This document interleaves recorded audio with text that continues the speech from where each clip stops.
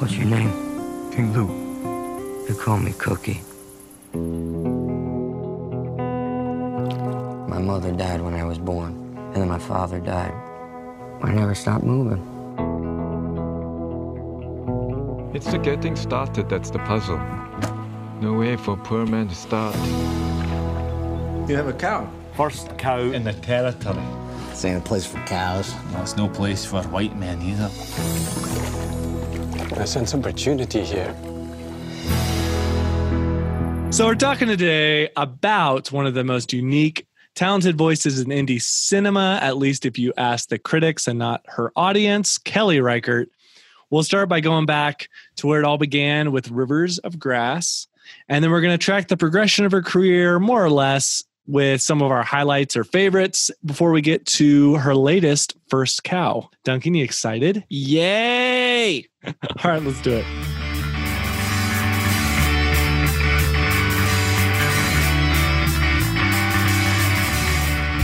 And we're back with Duncan from San Francisco. Duncan, any updates on life? How are you doing? Ryan, I figure if we talk on this podcast enough, it'll be free therapy from all the listeners were leaving comments. Right now, nothing to report ever. The films, all I've been doing, watching movies, a little bit of babysitting. The films I watched this week were A, A Cry for Help, and then B, Tears of Joy. That's my little teaser. We'll get to that at the end of the podcast, so please stick along. How about you? Oh, not too much. I just got done stuffing my face full of pasta, and now I'm looking at a big storm clouds rolling in over here in Albuquerque because we're not just a desert. We have rain too, and we are currently getting a respite from that hot New Mexican sun. Yeah, we don't want to pigeonhole New Mexico. We are dynamic.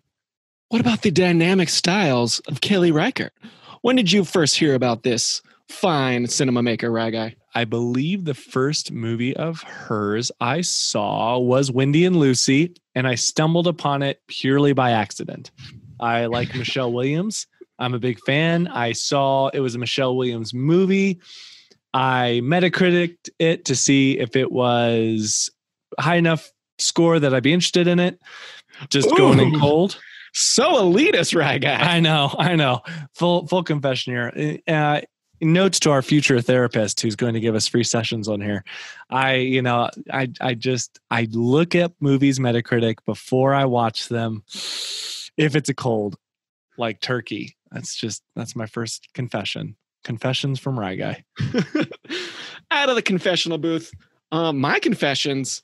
Yeah, I think Kelly first popped on my radar probably around the Wendy and Lucy era, seeing Michelle Williams' little pup, probably at an indie theater somewhere near me. But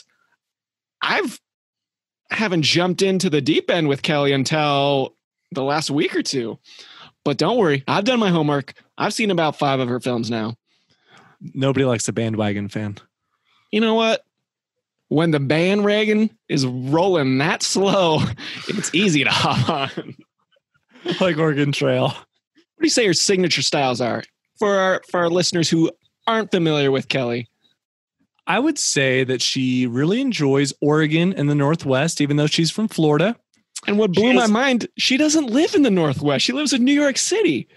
But I think 6 out of her 7 films take place there or so. How do you feel about that, Duncan? Do you feel like she's a traitor to the city you love? No. I think there's a lot of New York cinema, probably a pretty crowded space there. But yeah, if you love it, go out there and see it. She gets to see it with fresh eyes every 2 or 3 years when she makes a film. Yeah, so she loves Oregon. Let's see. She also enjoys films about people who don't have a safety net. Stakes are high and the thread is thin that holds them above them and their doom. And that's something that is pretty prevalent. Pretty much all of her characters are not in a good place, nor are they headed towards a better place. Spoiler alert. Yeah. Always a quick slice of life. If you're looking for a happy ending, you won't find that. If you're looking for a sad ending, you won't find that either. Most of her films really don't have much of an ending. Yeah. And she's super patient. We're taking our time. We're watching the coffee be made. We're clipping the hedges. We're enjoying the songbirds outside the window. First Cow does have a 3-minute scene of sweeping and chopping wood. Her films are certainly interesting and engaging. Would you believe that entertaining is the right word there, Rye Guy? Oh, I think they're entertaining, but it's an acquired entertainment.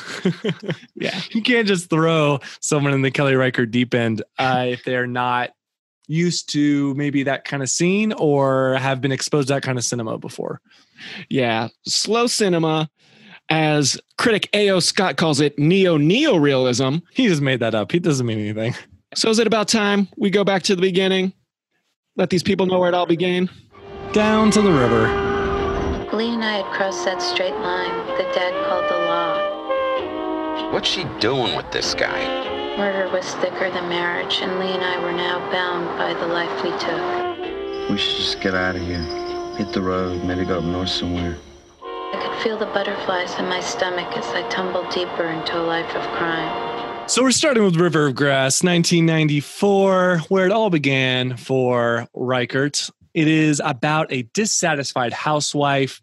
She's making decisions. Most of them are pretty dispiriting. She goes to a bar. She has a few drinks. Actions are had. Consequences come swiftly. Next thing you know, she and this man she's met at the bar are on the run together, thinking they've committed a murder. So Kelly gets along real well with the critics. They're friends. She is not friends with her audience. The audience ratings, if you check them online on the website of your choice, typically there's quite a disparity between them and the critics' reviews. Am I right, Duncan? You are absolutely right. I mean, she's always at the festival. She's always on top 10 of the years, sometimes even the decade. But I don't think the fan base has ever popped above 70%, usually hovering around mid-50s. Are we better than the people? Are we men of the people? We go back and forth. Something tells me she doesn't care. She's got a career. She's making what she wants to make. She's got her little art house fanboys. Yep, we are amongst her stable. So Kelly was born and raised in Miami. Her parents were in law enforcement. So if you see this movie, you're going to see a lot of parallels between the father of Cozy is in law enforcement. Obviously, she's very well attuned and familiar with the geography and the culture and just the streets of southern Florida or near the Everglades. She had a really interesting comment when asked about this movie, that this movie is a road movie without the road, a love story without love, and a crime story without the crime, which I think is pretty spot on because everything you think it's going to do, it doesn't do. She's her own best critic. This one I definitely had a strong reaction to, but it wasn't a positive one. I hate coming out swinging the first film we review like this, but I love the other stuff. So I'll take a back. You pretend you're a lover, but you're not. When Wendy and Lucy brought me to tears, we'll get to that one. But now let's get back to the river. Ryan, what did you love about this one? What did we see differently? Love is strong. I didn't love it. I just wasn't a hater this time, which is nice because normally I'm the one that you're yelling at for being mean to the movies and to the filmmakers and to their art and their hopes and their dreams. But I think that I was able to just kind of let the movie be what it wanted to be. I had no expectations. I think that there were definitely silly bits or at least hard to stomach. You brought up the moment where Lee, who's the man that she met at the bar, is trying to hold up a store. And when he goes in, someone holds up the store right as he's about to pull the gun. And moments like that are just kind of, they could come across as contrived, maybe a little unrealistic, although I've never been to Miami. Maybe people are robbing stores right one after the other.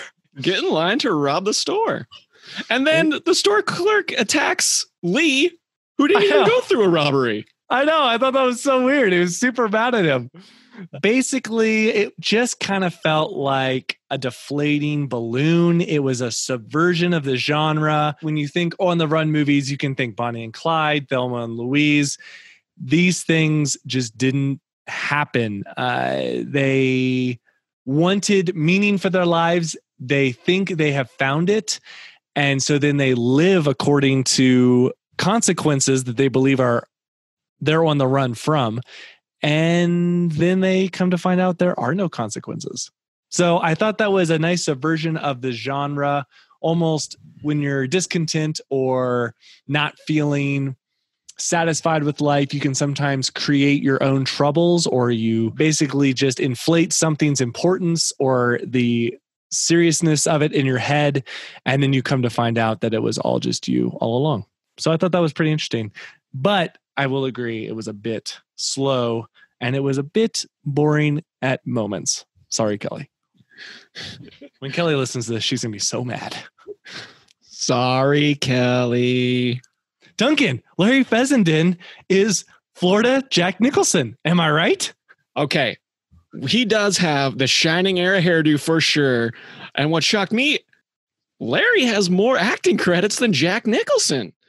I think he was a pretty fresh comer at this point, but yeah, he's deep indie scene. We haven't gone that deep yet, but yeah, he's been working for a few decades now. Yeah, I don't know if it was, I think it was the smile and the hair. Yeah, I was just getting the shining in Florida a lot. I was getting a lot of shining in Florida. They did go mad in that hotel for a little bit. I noticed. You think I didn't notice? He started pointing that gun at his friend. I'm like, here we go. It's going to get weird.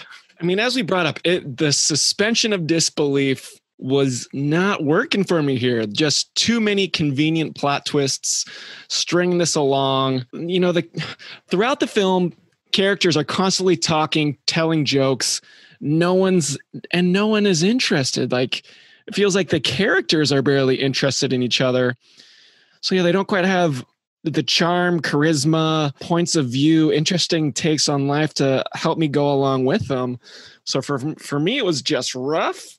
But I think one thing that she does do really well is painting character through behavior.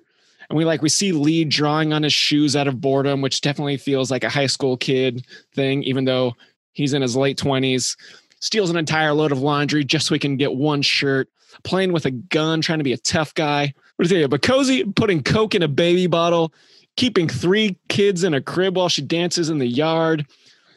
Right. That's what I thought of when you told me you thought it was boring. I just imagined that scene where Cozy's got her arms out, spinning around, staring at the sky, and her dad just goes, "What's wrong with you?" I was like, yeah, Duncan is Cozy's dad at that moment. Ryan, have you seen the film Gummo? No. Okay. But I see it's in your for fans of. Yeah. So Gummo, one of, I think, Harmony Korine's directorial debut after writing Kids, which is just white poverty porn set out in Ohio. I can't tell what is Harmony's true personality, if he's a free spirit or just trying to be an edgy provocateur. But there is some art in Gummo, even though it definitely verges on exploitation at times. But I think Kelly did love these characters since they were close to her heart. But to me, I just didn't see any beauty in it. Yeah, that's fair. I don't think she's necessarily trying to show beauty. I think she maybe is just trying to show what is and how people have to exist within what is. And I would say that, yeah, she probably has a pretty harsh is strong, but she has a maybe cynical or at least questions her upbringing or where she's from and maybe the culture and what the influences that are in their people's lives. Or at least shows how it's easy to check out and then you go on the lam. Yeah, the characters certainly aren't aspirational, but I don't feel she's looking down on them. Not aspirational. They left the county, Duncan. You saying they got big dreams? They crossed county lines. I don't know. Maybe that doesn't happen that much. They brought it up a lot. Okay, yeah. I mean, there's no tragic home life for either of them. They don't have much to look forward to. So they, create their own situation as an excuse to get out. But I think the films that influence this are much stronger choices if you're looking for something in this. I mean, for me, the biggest, clearest influence, and I think Kelly mentioned it in one interview, is Terrence Malick's Badlands. You have this sort of young, naive female character with sort of a stream of conscious voiceover throughout the entire film, meets the bad boy. They go on the run. Also, Breathless, a woman takes on the criminal. And there was much more like an experimental style through Rivers of Grass. And also, I mentioned Gummo. very, very loose association there. Gummo is a very tough watch. All right. I thought that this movie reminded me less of Badlands. It's been a while since I've seen that one, but I just started thinking about On the Run films. So the most recent is Queen and Slim. That's a really interesting movie. I didn't love everything about it, but I thought creatively it was more original and it took more risks than this movie. Then you've got Thelma and Louise, Bonnie and Clyde, anything where two people are together, thrust together by life circumstances and events that are outside of their control. And then they're just, driving away from life because they don't deserve love. Make a run for it. Yeah, running away from your problems. Sometimes you just end up running into new ones. I enjoy going to directors' first films because to see where she came from and where she has ended up, I think that's tremendous. I think it helps you understand where a filmmaker has been and where they're going when you kind of see the full arc. So I was excited to watch this just because I'd never seen it. And for that reason, if nothing else. This is for the Reichardt completists out there. Few the proud, the Reichardts, the I Heart Reichardt. So next we have Old Joy, made in 2006. It's exclusively on the Criterion channel as of now. Two male friends out in the woods. And we're two male friends who don't have Criterion channel. So we're moving on to Wendy and Lucy. You can't get a job without an address anyway. Or a phone. You can't get an address without an address. You can't get a job without a job. It's all fixed. That's why I'm going to Alaska. Here they need people. I hear it's real pretty up there. Yeah. In Wendy and Lucy, we see our first appearance of Michelle Williams, co-collaborator with Kelly on many occasions from here on out. It's during the summer. Wendy is played by Michelle Williams, and then Lucy, her dog, is Lucy the dog, and they are driving up to old Ketchikan, Alaska, near and dear to my heart, and she's going to be fishing, but she's scraping by with the few 20s that are still wrinkled in her coat pocket that she's counting out every night, and she stops in a small town in Oregon. And this is one of the first films based off John Raymond's writing, a short story called Train Choir. And John Raymond will be a co-writer with Kelly almost from here on out. As Kelly said, a lot of her characters do not have a safety net. And I think that's Kelly's greatest skill as a director. She can humanize, unfortunately, be categorized as politics. I mean, her films are political without having an agenda or being propaganda. She just humanizes a story. It doesn't matter which side you're on. Just the goal is to certainly rise above pitying the poor or looking down upon them, wanting to criminalize it. And hopefully, certainly for me, this certainly tugged on my heartstrings. I was crying a few times. So yeah, this is my favorite Reichardt film. Do you want me to cry now or do you want to take it away? You're not already crying? No, this had a few, sharp right there. I feel like I'm obligated to say, the dog does not die. You are safe to watch this film. It is one of the few cinema dogs that lives. And if you've seen any amount of film with dogs in it, that's pretty much the first thing you expect to go. I believe Chekhov had his theory on if you show a gun, it has to go off at some point. If you're watching depressing indie films, if there's a dog, you're on pins and needles the entire film. He's going to die. Old Yeller style. I think this movie was beautiful. I think what I most enjoyed about this movie is kind of what you've already touched on, where there's a line kind of where can you go where they need people. She refers to someone she meets as saying they need people up in Ketchikan. And I believe so many of the characters in this movie are listless or drifting or unvalued or ignored or unseen. I mean, one of the people that shows her the most kindness and whom she forms a relationship of sorts is an elderly security guard who, how many times have you walked past security guards at like a Walgreens and you don't really think of them in those terms? And so I thought it was really beautiful how she draws that out. I think that's what you were touching on with like humanizing homelessness or poverty, and she doesn't do it to lecture us. She does it through beauty and beautiful stories and just having a real eye for small, intimate details and scenes that are just powerful. I think that was the first time. I don't know if it got a full tear. It certainly got a half tear. The security guard, sees that Wendy is down on her luck. He gives her a wad of cash to help her out. It's $7. I know. And then he even says, don't let whoever see this, like whoever the driver is, you assume it's his wife or some family member. So I think that highlights like even $7 while it's small in maybe general terms, to him, it means a lot. Yeah, it's a sacrifice. Absolutely. Yeah, I thought the other thing I liked about the film was just how rarely when a life unravels, I think the film shows, without giving us a whole bunch of flashbacks or alternate scenes, how Wendy's life has been unraveling for some time. She calls her sister, and her sister doesn't really want to talk to her and says they don't have money for her. And there seems to be some sort of past falling out. And her sister lives in Indiana. So for some reason, she's leaving her family. And I think the lack of explanation really highlights the immediacy of the moment. And I think that it just shows how alone she is.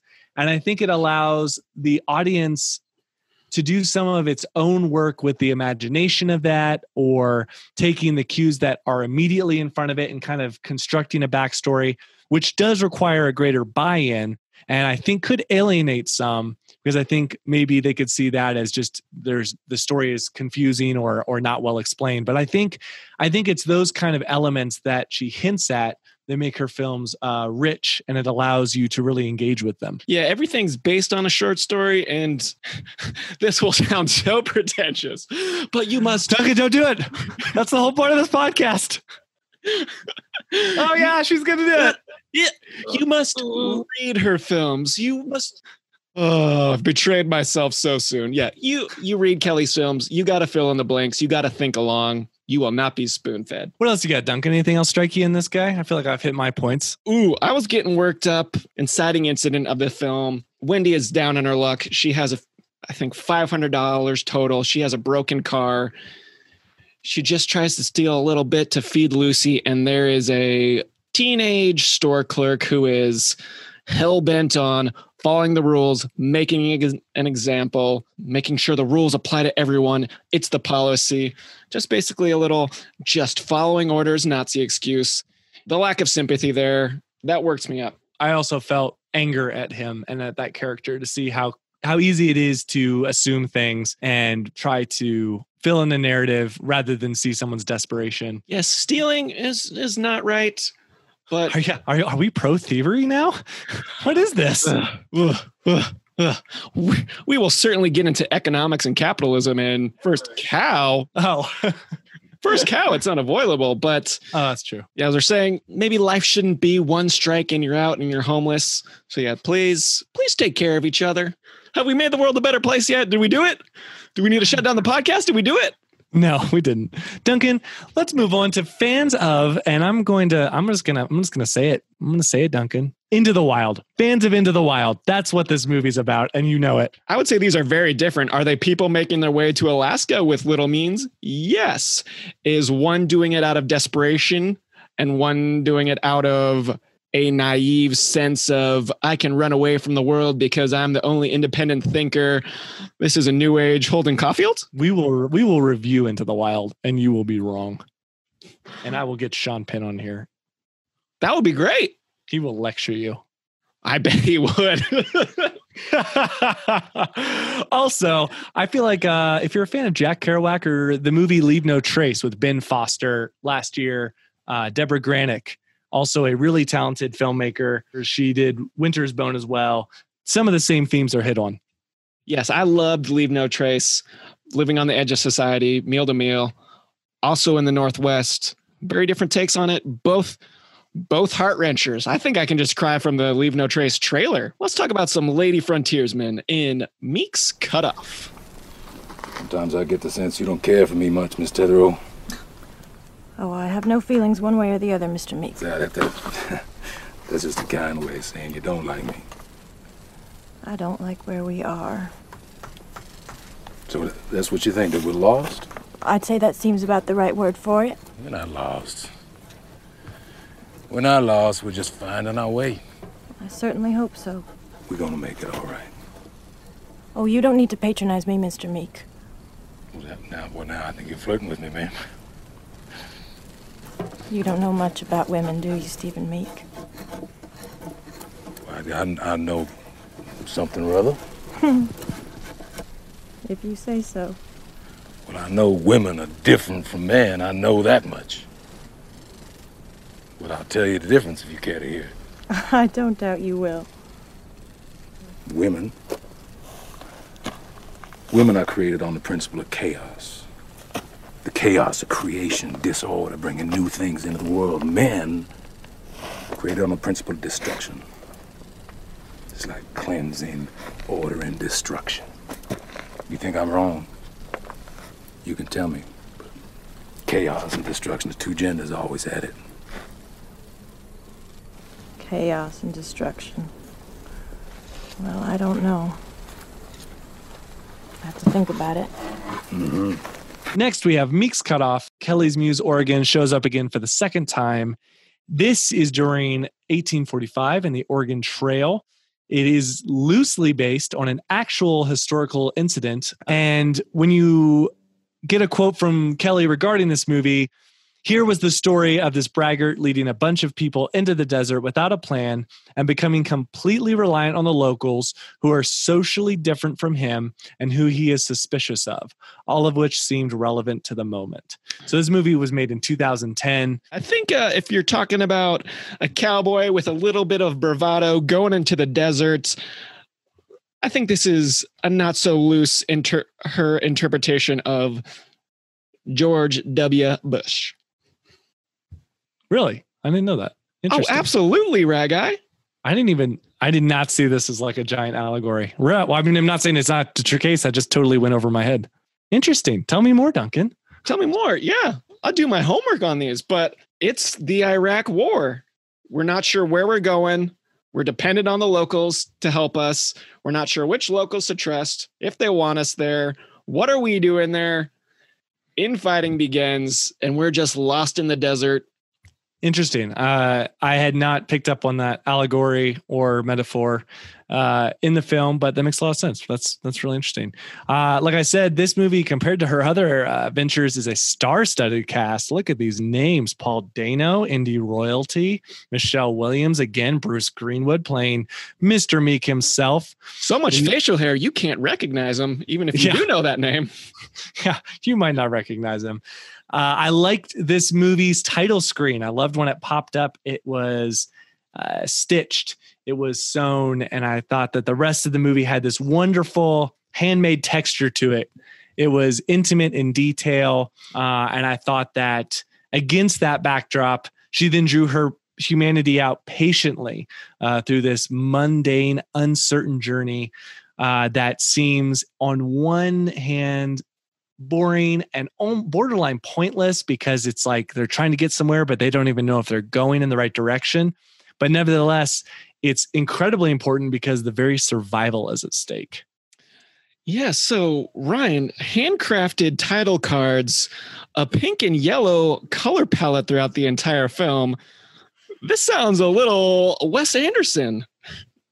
Oh, don't get me started. I won't. I'll stop you right there. I was waiting for Monster Gustav H to show up. Yeah, so once again, we are out there. Kelly's characters, are they running away from the past, running towards the future? We just know they're on the move with just a little bit of inspiration and desperation. We're stuck right in the middle.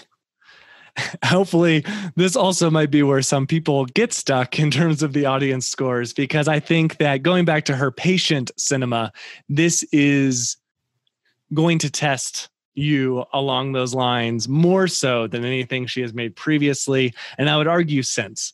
Yes. And if you're not sure what we're talking about when we say slow cinema, it's about 6 minutes before we hear the first words spoken, which are just a distant prayer in the background.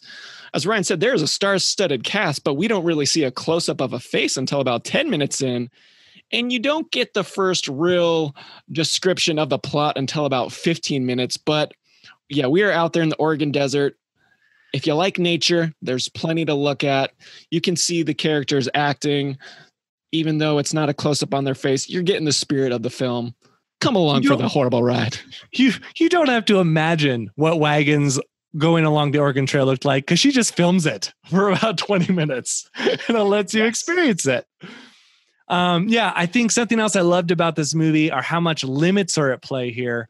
Limits are noted throughout the film, where characters are always arguing whether they've gone too far or have they gone far enough. Some push to go past those limits, whether it means moving onward somewhere else. They're not sure where they're going, whether it means how they treat other people. And on the other side of those limits is maybe safety or a virtue, while they're being pushed by fear or not being able to control the circumstances. So I think that's just a great, ambitious take on how we make decisions, particularly under duress, particularly when we maybe have gone too far, and what limits are we willing to break in order to survive or to get ourselves out of it. So Ryan, I feel like you're talking about, once again, we're back to Operation Desert Freedom. When do we pull out? Have we gone too far? Can we turn back? Do we have to stay the course? Are we doomed no matter what happens? Yeah. I mean, the parallels are very, they're very much there. And I think that's that it makes me honestly want to rewatch it with that lens. Duncan, did you feel maybe a little indictment, a little shame because maybe we have a confession, a little bravado, a little? Oh yeah, you brought up being on the road with and comparing that to Wendy and Lucy leading a trip. Yes, constant mutiny, everyone questioning you. I'd like to think we had a little greater idea of what we're doing. We had maps. We provided water. So this movie is going to be for fans of the Oregon Trail computer game. Duh. Hostels, one of our recent Westerns. And then it also reminded me a bit of Slow West. Michael Fassbender. It's kind of a Slow West, if you look at it that way, it's kind of in the same vein as True Grit. Fassbender playing Jeff Bridges. And then I can't remember the boy actor's name now, but he plays kind of the Haley Steinfeld character. So Michael Fassbender's leading the boy through a brutal environment. And I think that the story isn't obviously the same, but some similar elements. Slow Westerns. Absolutely. Yeah. I saw Slow West for the first time a few weeks ago. Then we've got two movies that we will not cover here. One Night Moves, which stars Jesse Eisenberg as basically they're environmentalists who are willing to play that domestic terrorism card for the greater good. If you like Jesse Eisenberg, you should watch it. If you like something that's out of Kelly's wheelhouse, you should watch it. It's definitely accessible. It's entertaining. It's pretty dark, and I enjoyed it. Not a must-see. Certainly in Kelly's wheelhouse, but I'd give a side recommendation if you're interested in Earth First, ecoterrorism. If a Tree Falls, a documentary that came out within the last 10 years. I thought you were going to say, if a tree falls, should we bomb a dam? So check out that documentary. 2016, we've got Certain Women. It's got Laura Dern, again, Michelle Williams, and Kristen Stewart as the three title characters that you're going to recognize. And then Lily Gladstone playing the fourth.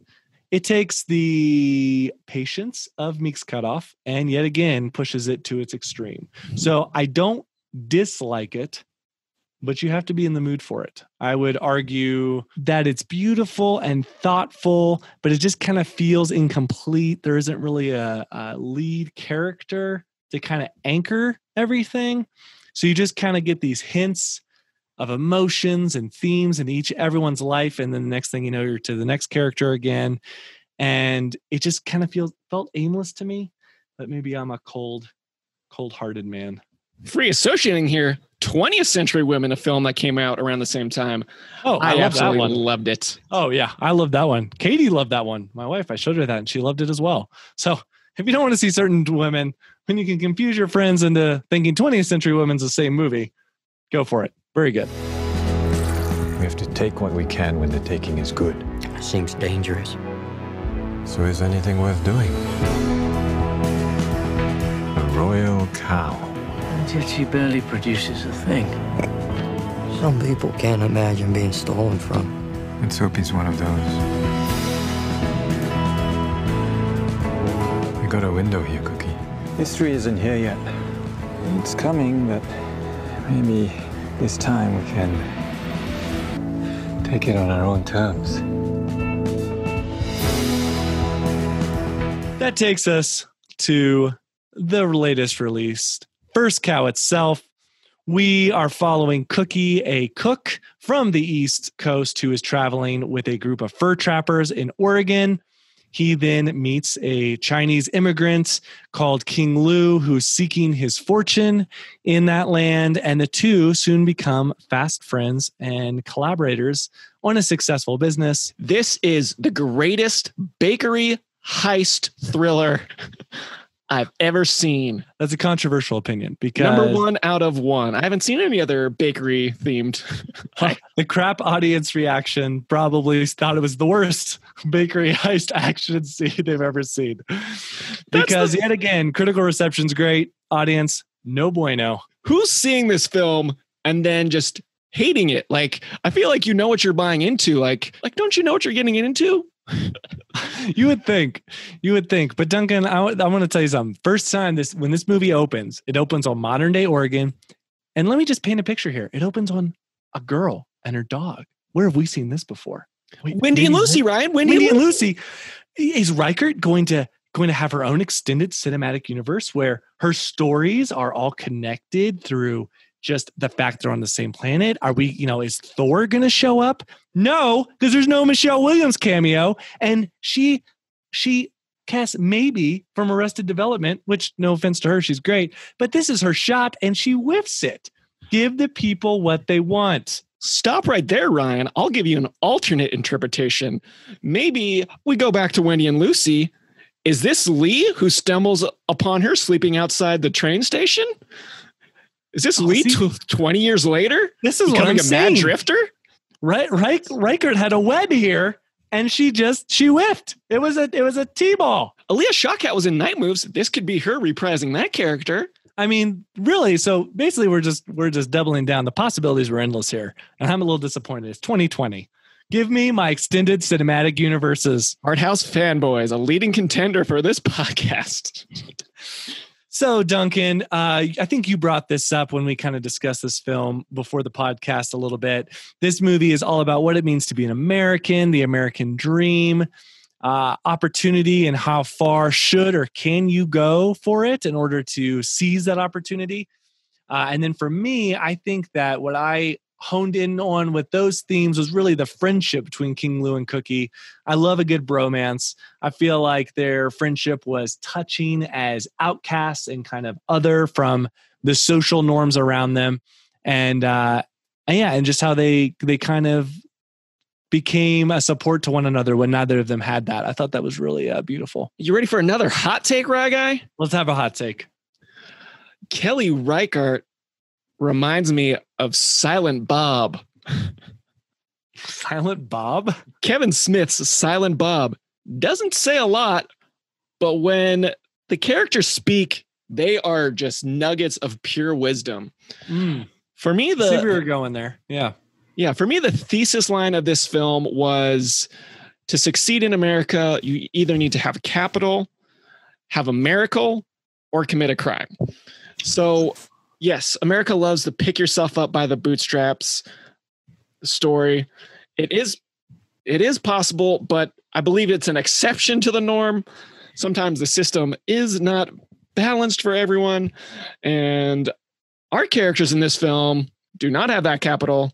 They are poor men on the frontier. Does a miracle happen in the form of a cow and therefore they're inspired to commit a crime? I mean, I feel like King Lu says, hey, how does a poor man get a start or something like that? And then he goes into your line. I think that the cow, is the first of its kind as it's floating on the river. And that one scene that I think is fairly iconic for the film, it does kind of feel almost ethereal. The cow's just standing there, like chewing its cud, just floating across the river. It does feel like a miracle. I think my favorite line is history isn't here yet. And then King Louis continues to say, maybe this time we can be ready for it. And I think in the context of the moment, he's speaking maybe to the opportunity for them to take that opportunity and make their fortune. But for me, I saw it more as history isn't here yet. Humanity has a chance to almost start over in these places. But as you can see, again, there's a lot of white guys there to exploit the land. They're taking over the Native Americans, home. And you just see the worst sides of us tell pretty much the same stories that have been told throughout history.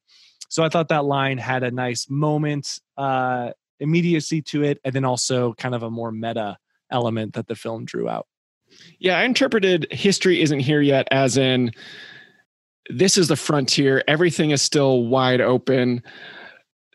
I think there's certainly diversity out there. I mean, we have the English, the Scots, the East Coast Americans, Russians, Chinese, the natives, and now the cow. No country for first cows. It's rough out there. It is rough out there. I think, though, you and I both listened to the same interview where the interviewer asked Kelly about whether this was a parable or if she was trying to teach us something. And she vehemently denied that and said, hopefully she wasn't trying to teach anybody anything. And it was the quote from Blake at the beginning. It's about friendship primarily. And I think that that's what I love about Kelly, similar to Wendy and Lucy. She's not necessarily trying to teach us something. She's not trying to moralize to us. I think it's through the strength of her characters and the beautiful small details of their lives that are often overlooked in our own lives and in other films that you learn to feel the things that then when they buck against or are great against the system at large, it really makes you feel some of those things and deal with some of those things like capitalism, where it's not necessarily about capitalism. And I think it's the tender, touching story of friendship was just really powerful to me, especially when you're in this land where such comforts are in such short supply. I mean, all these men, they're living in the mud. They're living in huts that just barely put together with wood, and they're working and they're hungry and they're dirty and they're lonely. And I think that just showed why the oily cakes are such a revelation. I think the simplest of pleasures, like the oily cake, like the cow, like their friendship, are just infused with this new worth when you're in a place where they are missing. You learn to appreciate those things more. I don't know if I said it before, but yeah, my favorite thing about Reichardt's film is she can make a political issue human. She is not preaching here at all. I wouldn't feel like this is a condemnation of capitalism. I think trade helps, is what's bringing all these people together. But then once, as King Louis does, starts getting a little greedy, that's when things start to get problematic. I think also it's just the level, even just shows how even in a capitalist society where the deck is often stacked against many people based on their background, their race, their sex, there is still this element of risk. And I think that's, you kind of know that what they're doing isn't going to last because they're stealing milk from the cow to make these oily cakes. So there's an expiration date. So it's them playing with the risk of capitalism to try and make their fortune so that Cookie can realize his dream and go to where you're at, Duncan, San Francisco, and make a hotel. Duncan, let me ask you, which one of us is Cookie and which one of us is King Louis? These are both me. No, I get to be one of them. You got to be a friend to yourself. It sounds like that is the most King Louis thing you've ever said. I'm definitely Cookie. You have no heart. You're just a capitalist. I'm just, man on the run, murdered a guy to defend my friends, naked in the woods. I was say, man on the run naked? Ryan takes me into his tent. Once again, not Brokeback Mountain, but... You had to ask. Frontier. But you had to ask.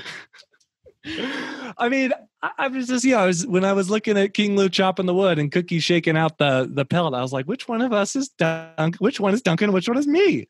I don't know how to cook. I eat beans out of a can. That's true. But you're also more maternal. You have often been talked about our writers mothering them And you're being a mother hen to our writers, which it brings a little bit of Cookie because he watches that baby. That's what does he watch that baby though? That was totally So you're right. Maybe this is just you, Duncan. Maybe I'm just a figment of your imagination. King Luce has abandoned that baby. We've got work to do. Bastard in a basket. So, speaking of that bar scene, one of the characters we have... I like your notes as top 5 naked Asian men you've met in the woods. Have you met more than 5?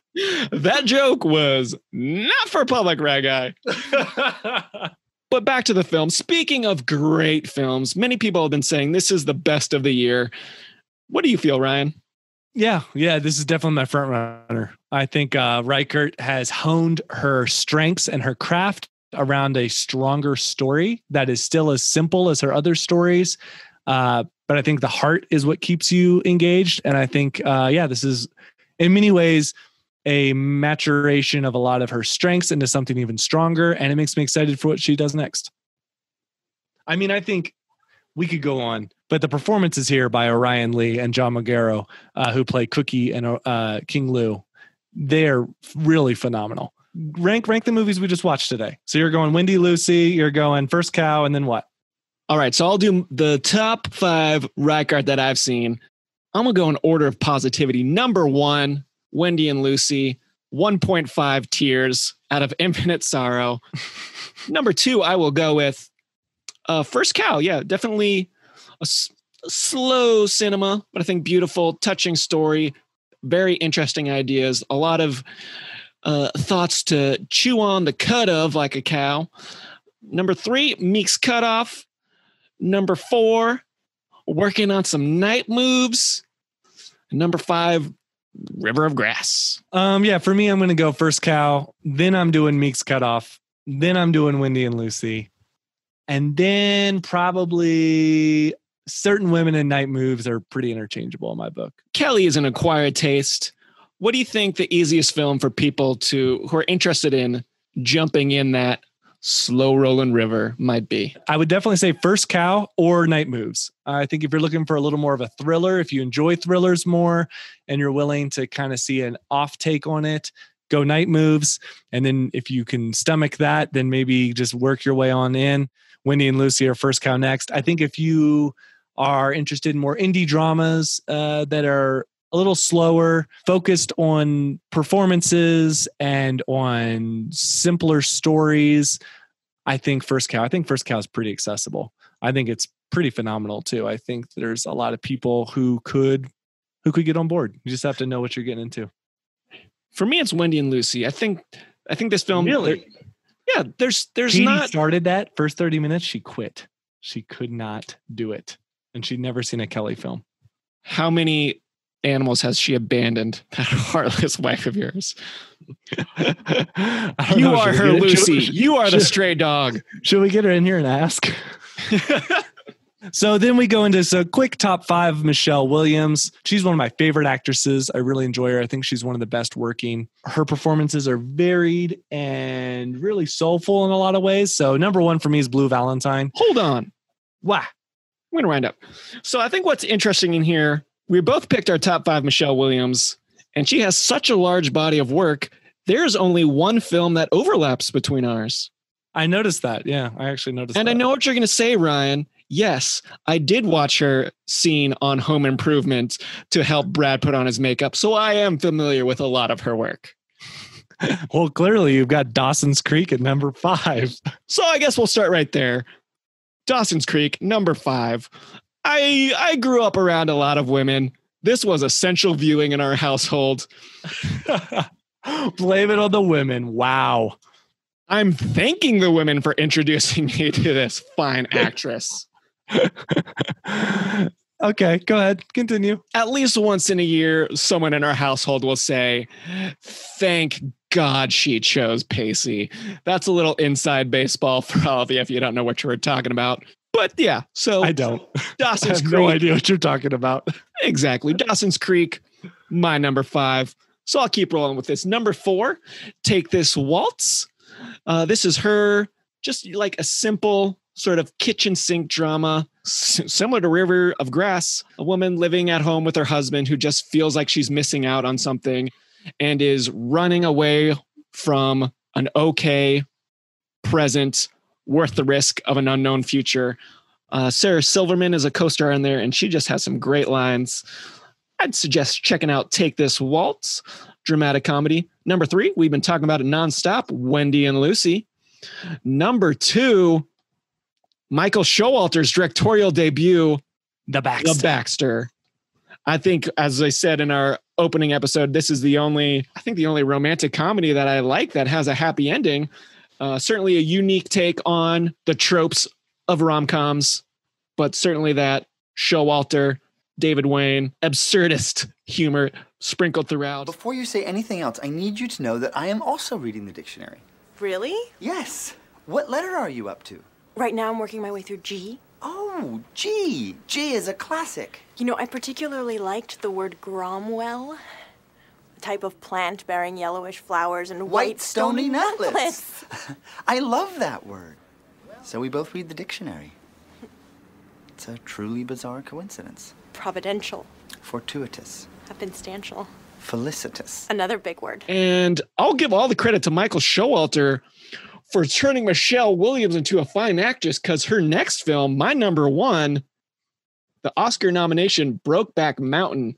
I think this is one of the finest acting performances I've ever seen. Her ability to express her love and hatred for the same man in one moment is just beautiful.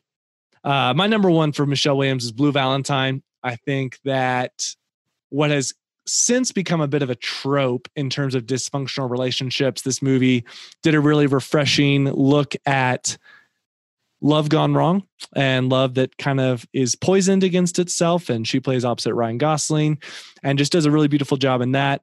Number 2, My Week with Marilyn. I think that is one that's not as popular with a lot of people, but I thought the way she portrayed Marilyn Monroe, she really inhabited her with both her public persona and then also with heart and humanity that she had, but she didn't share with many people. And then you got a couple Kellys on here, Meek's Cutoff and Wendy and Lucy. I think her character in Meek's Cutoff is great. I think that she's strong. I love her relationship with Will Patton, how they discuss things. She's not just a doormat, or she's not just a wife who takes care of the domestic things and is kept out of decisions. I think that her character is refreshing and really a big motivating force in that film. Wendy and Lucy, we've covered it. And then finally, Manchester by the Sea by Kenneth Lonergan. She plays Casey Affleck's wife who's estranged from him. And she basically has one knock him out, drag him out scene that I just think she really inhabits really well. It's a powerhouse. It's a lot of emotion. It is what you think it is, but it's Michelle Williams, so it's good. All right, Duncan, I think that's it. I think that's it on Kelly. I think we've talked about Wendy and Lucy enough. We've done it. We did it. Hopefully, let's talk about First Cow, and it just ended up being about Wendy and Lucy. How much you cried over it? Should I be embarrassed about that? No. Yeah. So Ryan, anything else you've been seeing you want to give a shout out to? I mean, I gave my big tease at the beginning of this episode. Yeah, go ahead and take us home on that real quick. So do you want the good news or the bad news first? There's never much good news. There's no good news in my life? Not currently. You just said it at the beginning. Or are we cutting that intro? Oh no, we're not. So yeah, my cries for help. I was catching up on some Matthew McConaughey films the past few weeks, and not the good ones. I have watched Failure to Launch and How to Lose a Guy in 10 Days. You are a masochist. As we say, I don't drink, so sometimes you just need to turn that brain right off. And with a lack of sports on right now, these rom-coms were some easy listen. Seriously, and one man's shot of whiskey and drunkenness is another man's Matthew McConaughey rom-com from the 90s. Or early 2000s. Takes the nerves right off. Drink it and it always goes down smooth. Woo. Especially when Matthew takes his shirt off. Those were my cries for help. My tears for joy. We're going to have to watch it soon. I don't want to spoil it, but I believe it was the 2012 Oscar winner, Searching for Sugar Man. A beautiful documentary. You don't know where it's going, but it is gorgeous. Ren, you've seen some documentaries recently that you think are top notch. Yeah, I also think it's funny. You didn't know what you were getting into, but sobbing by the end, that's our bike tours, Duncan. Yes, I recently saw The Painter and the Thief, came out this year. Really phenomenal. It was about a painter in Norway whose painting gets stolen by a thief. She then reaches out to that thief after he is caught and asks to paint him. And it's about the subsequent relationship that they form. Really well done. I think that the humanity and the subversion of expectation and how we perceive one another is just really well done there and very thought-provoking and moving. And then one of my favorites from a few years back, Minding the Gap. It's about a group of boys. They're skateboarding friends. They've known each other, grown up together, multiple backgrounds. And what starts as one of them wanting to be a filmmaker and just filming everything they do turns into this really poignant, beautiful look at how time changes us, changes our relationships, changes our friendships, and then changes our perception of what we were experiencing in the past. And I think it starts off kind of light and funny, and you get to know the boys and enjoy their friendship, and then it just gut punches you. Gah-gah!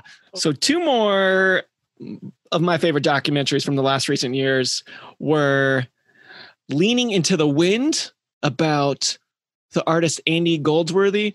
This is, if you are a disciple of Tree of Life, this is just nature porn, beautiful, love it, love it, love it. And this one, I don't know how to describe it. John McEnroe in the realm of perfection. So you think about this tennis player. Do you think a good way to create a documentary about him would be through French New Wave with a punk rock soundtrack? You don't, but that's what we got, and I loved it. I demand that I see this with Ryan because I just want to see his neck break as he looks at me going like, what journey are we going on right now? Because even if I tell you every beat, it's still not going to make sense, but it's going to entertain. Nice. I look forward to that. Maybe one day we'll actually see each other again, but I doubt it. Don't get your hopes up, kid. It's over. Society's crumbling slowly from here. Any other films you watching to escape from reality? I've been catching up on some Lonergan. Watched Margaret recently, doing a bit of blind spotting there. It was ambitious. It was big. He swung for the fences and he hits a few and misses on a few others. It's kind of about the moral awakening of a teenager and kind of dealing in the moral universe that is life and how there is a lack of reconciliation and nuance and people get hurt even when you try to fix things. And besides that, no, just delving into a little 90s Italian cinema with Stanley Tucci's Big Night. He plays a brother who owns a restaurant, and Ian Holmes plays an Italian, believe it or not. And teaser, Ian Holmes bites Stanley Tucci in the ass. So I'm not sure if you wanted to see that, but if you did, that's your shot. Going into our fetishes next week on Fetishes in Cinema. So next week, Duncan, we're going to head into another emerging filmmaker, Trey Edward Schultz. Krisha is the freshman effort, followed up by It Comes at Night.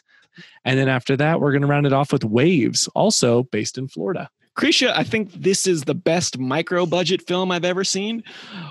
Save it for the pod. We got to make sure they come back. We'll go into the details. Okay. All right. But yeah. All right. Sorry. What this man can do with $30,000 puts film school to shame. All that and more on the next episode of One Day We'll Name This Podcast. It's hardly the hottest ticket in town, darling. What? When's the next one?